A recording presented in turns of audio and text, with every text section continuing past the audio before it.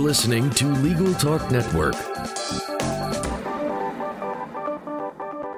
Welcome to the Legal Talk Network. This is Bob Ambrogi. I'm the host of Lawyer to Lawyer on the Legal Talk Network, but today I'm here with a special report from the Clio Cloud Conference in Chicago.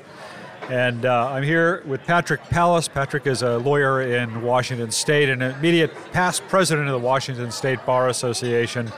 And Patrick just gave I was going to say a presentation, but it's really a conversation you had about LLLTs, triple LTs, limited license legal technicians. And so we're going to talk a little bit about what that is and some of Patrick's thoughts on that. So welcome, Patrick. Thank you very much, Bob. It's great to have you here. There are probably a lot of people listening to this who have no idea what a triple LT is. So maybe we could just kind of start with a definition and you can tell us what we're talking about here. It's kind of a tongue tangler, isn't it? That's why we say triple LTs, limited license legal technicians, or just legal technicians. And the idea behind legal technicians is that in Washington we've created a new brand, if you will, a new type of legal professional. They are licensed and regulated by the Washington State Bar. They have to go through their course training. They have to pass their licensure and then continuing with their legal education. And what they get to do is practice law a lot like lawyers, but not as lawyers. They can't go to court. They can't negotiate settlements, but they can help fill out forms. They can help people who are getting through family law matters. I want to emphasize that they're only limited to practicing in family law matters in Washington State.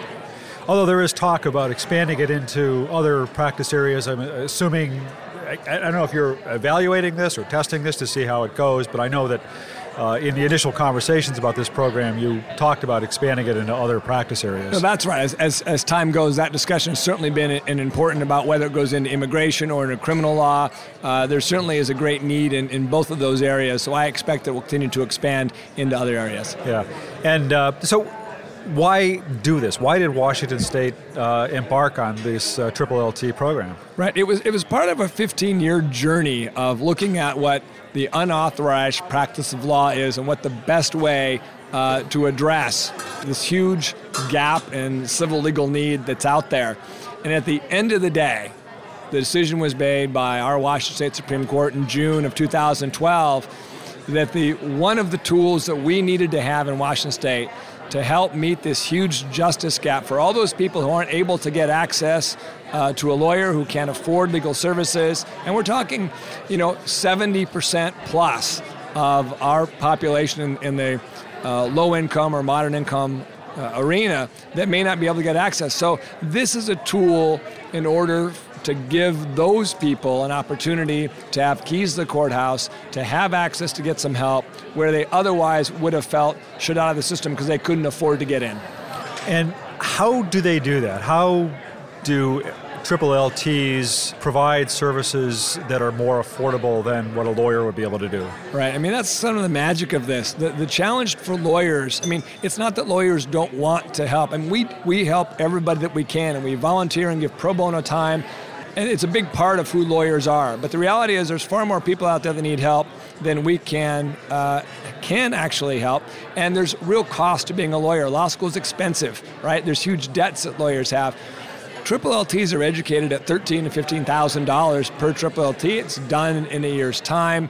They get to be very well qualified and competent at practicing family law. And so with that lower cost, they can come into the market and charge less for those people that need their services. And the triple LTs, I think you said this, but just to be clear, they can actually practice on their own without a lawyer's supervision. They can hang out their own shingle, open their own office, set their own fees. What's to say that they're going to charge fees that are any more affordable than what a lawyer charges? I think what's important here is that triple LTs aren't lawyers. And if you can afford a lawyer who goes to court and can handle every aspect of your case and be a strong advocate in court, you're going to take that choice. But unfortunately, a lot of people don't have that choice, and their choice is either not do anything or let the court decide without them, or retain somebody like a triple LT or retain a triple LT. And they will. Triple LT's prices are lower. I don't think a triple LT really can compete. But I'll say this, there's a number of firms that have looked at triple LTs and said, you know what? I want to bring those people inside of my firm so I can meet the people's needs that need a lawyer, and I can meet the needs of those people who can afford a triple LT, and we're going to be able to take care of all of them in my firm. And I think it's turned out to be a really good opportunity, both for triple LTs, for the public, and for law firms. Yeah, I know I've written about this topic for the ABA Journal, and I know I've talked to some of the triple LTs who were coming out of working as paralegals in law firms, and we're going to essentially continue to work in law firms, but we're hoping to be able to provide more affordable services within that firm. Well, I guess that's a real goal of this. You know, Washington was the first state, and so far the only state, to formally license legal technicians. I know that you talked in your presentation about the fact that some other states are looking at this and similar kinds of programs. What was the reaction of the organized bar of lawyers in Washington State to this proposal when it was still a proposal? Well, you can imagine. I mean, I think a lot of people at first glance, a lot of lawyers, believed that the state bar was creating competition for them. And they thought, in this downturn economy, what is my bar doing for me? It's creating competition. But the reality is that we as lawyers have a far greater obligation. It's an obligation to the public, not to ourselves. And so I think lawyers, once they began to understand that triple LTs were not competition, that they were an additive legal professional to help with this justice gap problem, and in fact that they may be very useful to lawyers, then that whole idea turned around. It was a key deciding point when the Supreme Court made the order that said you will have triple LTs. Yeah. At that point, the bar opposed it right up until that point, didn't they? At least formally. The last vote before the Board of Governors was a mixed vote that ultimately said no, and then Supreme Court said yes. But once that decision was made, we're all behind it. Everybody goes for it. The Supreme Court says you're going to have triple LTs, we do. And I think embracing that and moving behind it and supporting it and building really a good infrastructure to support that was the best thing that we possibly could have done. Yeah. So the triple LTs are regulated in similar way that lawyers would be regulated. Can you describe that? Yeah, I mean, we really created a parallel process. So there is a structured educational, centralized education process and course plan that triple LTs get educated through to make sure that they're competent and qualified when they graduate. When they graduate, then they get to take their test for their licensure. If they pass the test under the requirements that we have, then they get their licensure. And then once they get their licensure, they have to maintain their competence by going through ongoing CLEs. There's also a complete disciplinary process for them, and they have the same ethical rules and obligations that lawyers have. So it's a very parallel system to what lawyers have. Are they covered by malpractice insurance? They are covered by malpractice insurance. Yeah. You mentioned earlier that triple LTs cannot go into court. There had at some point been, I understood there was discussion about proposing to the Supreme Court that rule be expanded to allow them to go into court on a very limited basis. Is that in the works? What's happened with that? It is still an ongoing discussion, yeah. The rules have to be modified and have to be written to see what that looks like. But that is one of those things that is on the table right now and may become a reality. So what does this kind of mean for lawyers? I mean, this conference we're at here is all about kind of solo and small firm lawyers trying to expand their businesses and build up their businesses. Are there lessons in what's happening in Washington State that lawyers can apply in their own practices? I think so. I mean, one of the themes that we're hearing here constantly is about collaboration and embracing technology and looking for opportunities, right? It's realizing that we as lawyers probably can't do it all, but when we partner out with other professionals, look out into technology to find answers. Clio is here that's partnered up with 50 other tech companies to be able to offer service that we as lawyers can use. So triple LTs are just another tool for lawyers, another tool to better the public, to provide these opportunities and access to justice. If there's a message there is, we're making the practice better, we're collaborating, we're using technology, we're leveraging all of these things so we can better serve the public. Yeah. You talked about kind of different business models that law firms could be looking at going forward, and again, how the Triple LT issue might inform that. I wonder if you could just expand on that a little bit. Sure. I mean, I think that the practice of law the profession has two directions. One is do nothing, stay where we are, be kind of protectionist, and not take any steps out into the brave new world that's out there. The other is to fully embrace what we're seeing going on in the economy, to not push away those like Triple LTs or those trying to help in the process, but embrace technology, embrace the opportunities, look for business models that may include startups, look for business models where we can automate, standardize, and I know it's a word that people don't necessarily like to hear, but commoditize the practice of law in addition to this customized legalization that we do with trial and law. Yeah, you mentioned that one of the things that you said there are kind of two options that lawyers can pursue, and one is to retool their practices in a way to help them retain the market. And you alluded to the fact that there's a huge underserved market out there among low-income and middle-income people. Are you kind of taking a protectionist position in saying that? Are you saying that lawyers need to hold on to this market, or that lawyers need to adapt their practices to allow a more liberal understanding of how we serve that market? I guess I come from a place where I have two objectives.